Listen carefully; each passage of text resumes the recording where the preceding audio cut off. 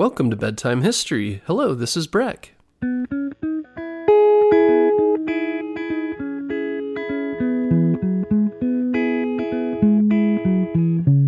Guess what, parents? Bedtime History is now available on Storybutton. Storybutton is the easiest way to listen to our show without using screen devices like your phone or a tablet. Storybutton is like a radio that's built for easy listening to your favorite kids' podcasts like ours. And the best part is there's no subscriptions or fees to access the content. This week, save $10 and get free shipping when you go to storybutton.com/bedtime history. That's storybutton.com/bedtime history. In a previous episode, we asked listeners about their favorite holiday traditions. A big thanks to those who submitted. We heard from AJ in Australia, who said one of their favorite things is Christmas and getting presents during the holiday. We also heard from Jake and Levi in Idaho. They said every Christmas Eve we measure our height on Grandpa's door to see how tall we grew that year. I loved that. That's super cool. I love that tradition. Malachi from Central Kentucky said, my favorite traditions are decorating our tree, opening stockings, and making cookies. Once again, thanks for submitting. We're going to include a link in this episode's show notes too, so we'd love to hear from our wonderful fans. And if you share your comments, maybe your submission will get shared in a future episode. In one of our last episodes, we enjoyed learning about winter holidays and New Year's traditions all over the world. Everything from magical trolls and flying witches to Christmas trees at the bottom of lakes. But did you know there is one more amazing celebration around this time of year? It's called the Chinese New Year, the Spring Festival or Lunar New Year. The celebration is based on the rotation of the sun and moon and begins on the first new moon that appears between January 21st and February 20th. So that means the date changes every year. In 2023, this festival will be celebrated on January 22nd. This festival is truly amazing with lots of history and symbolism. There are moonlight monsters, delicious dumplings, and shiny paper pouches filled with money. So come along with me as we learn more about the Chinese New Year in 2023, the Year of the Rabbit. First, you may be wondering, what is the Year of the Rabbit? Well, the Chinese use 12 different animals to mark different years. It's called the Chinese zodiac, and their zodiac animals are the rat, ox, tiger, rabbit, dragon, snake, horse, sheep, monkey, rooster, dog, and pig. In 2023, it's the Year of the Rabbit. A rabbit is very fertile, so it has lots of family members and loves to cuddle with its rabbit family. Therefore, this year will be a year of homecoming, of reconnecting with family and friends, as well as for fresh starts and new beginnings. That sounds pretty good to me. The Chinese New Year is celebrated in many places around the world, not only China. It's also celebrated in Tibet, Korea, Vietnam, Indonesia, Malaysia, Singapore, Thailand, and other places.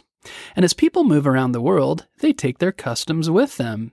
Now Asian populations in the US, Canada, Europe, Australia, Peru, New Zealand, and South Africa enjoy this amazing festival. Just as Santa Claus was brought to the US by folks in Europe, Chinese customs have traveled the world with people from Asia. So let's learn more.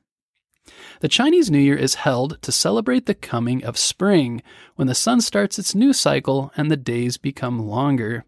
People get ready for this festival by cleaning and sweeping their homes, which symbolizes getting rid of old evils and welcoming new luck. They need to make sure to put away their brooms and dustpans before New Year's Day, though, or it's believed they will sweep away their newly arrived good luck. Next, they hang red paper pictures and poems on their windows and doors with themes like wealth, happiness, and good luck. They may hand out coins on red strings or in red envelopes. They may even put a fresh coat of red paint on their windows and doors. But why red?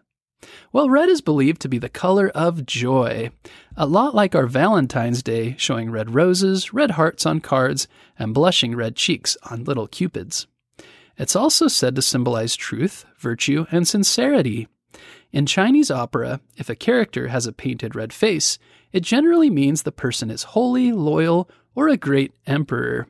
Also in China, the sound of the word red is similar to the word prosperous. So red is a very special color in Asian cultures. To add to this, there are some neat legends regarding the color red and a monster named Sui, or Nian. One legend states that once there was an elderly couple who had a sweet son. They were scared that the monster Sui would come to their house on New Year's Eve to scare their child, so they tried to keep the boy awake by rattling copper coins. The boy soon tired and fell asleep. To protect their son from Sui while he slept, the parents put the copper coins in a red envelope under his pillow. Suddenly the doors and windows blew open and Sui appeared. Sui reached out to touch the boy's head, but the bright coins inside the envelope lit up and scared it away. Another legend states that the monster Sui used to roam a village in China thousands of years ago and scare all the people. Many brave warriors tried to kill Sui, but could not. Finally, a young orphan boy with a golden sword stepped forward and said he would battle Sui. He fought bravely and killed the monster. The villagers were so happy that they gave him coins in red bags. A third legend states there was once a mythical beast called Nian, who lived under the mountains or the seas and would roam around villages in the middle of the night. One night, all the villagers decided to leave their homes and hide from the beast, all except for one man. That night, the man set up red paper lanterns around the village and lit firecrackers. When the villagers returned the next day, their village had not been destroyed by Nian, so they thought that Nian must be afraid of loud noises and the color red. Every year thereafter, people wore red clothes during the Chinese New Year, lit fireworks, banged drums, hung red lanterns, and put red on their windows and doors, and Nian never returned. And maybe this is why we see colorful dragons in Chinese parades. Maybe it's the mythical creature, Sui or Nian, and all the loud music is played to scare them away. I think those are some pretty neat traditions and legends. Besides cleaning houses, lighting fireworks, and putting coins in red envelopes, folks also like to make delicious dumplings. And why dumplings? Well, they look like round coins, which signify wealth and prosperity. Plus, they're delicious. Just like in other countries on New Year's Eve, where people eat round fruit, symbolizing coins and wealth, Asian families eat round dumplings. Plus, in the olden days, they sometimes put a coin inside a dumpling, and whoever found it was said to have good luck in the new year. Today, they like to put other things in their dumplings, such as candy for sweets, dates for a flourishing year, or a piece of nian gao, a rice cake for a rich life. And you may also see pretty red pictures or symbols, called fu characters, in a diamond shape hung upside down on the outside of stores and homes. We now know the reason for the color red, but why hang them upside down? Well, the word for upside down in Chinese sounds very similar to the word arrive. So they believe these upside down pictures will bring good luck, wealth, and happiness to their door.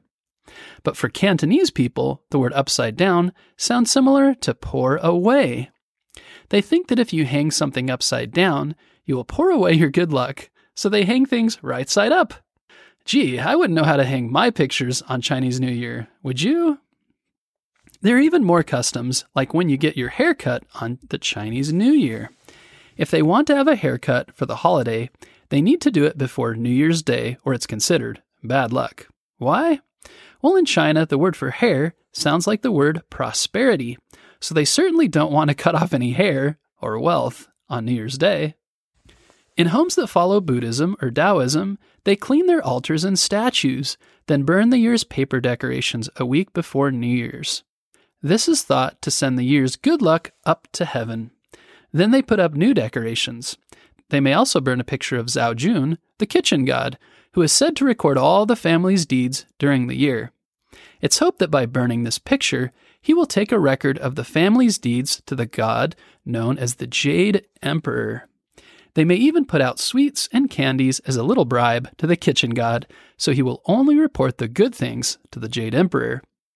This is like American homes where children put out cookies and milk in hopes that Santa will be happy and leave more presents. We do this because we know he has a naughty and nice list. And before the big feast on New Year's Eve, a prayer of thanksgiving is said to the past year, as well as prayers sent up for ancestors. This is very similar to Thanksgiving in America. A big meal is eaten, then Niango, or New Year's cake, is served and pieces of it are also sent to friends and family. Delicious dumplings are eaten at midnight to bring wealth and good luck into the new year. Well, all of this sounds pretty amazing. But there's even more. New Year's celebrations don't just last for one day. They may go on for 15 days with different events on different days, like eating special foods, lighting fireworks, giving gifts, or making offerings to the gods. On the 15th day in China and Malaysia, it's a day for single ladies to write their name and number on mandarin oranges and throw them into a lake or river. Men will pick these fruits out of the water and eat them. The taste of the orange will indicate whether a possible love connection will be sweet or sour. So what do you think of all these amazing legends, foods, and customs?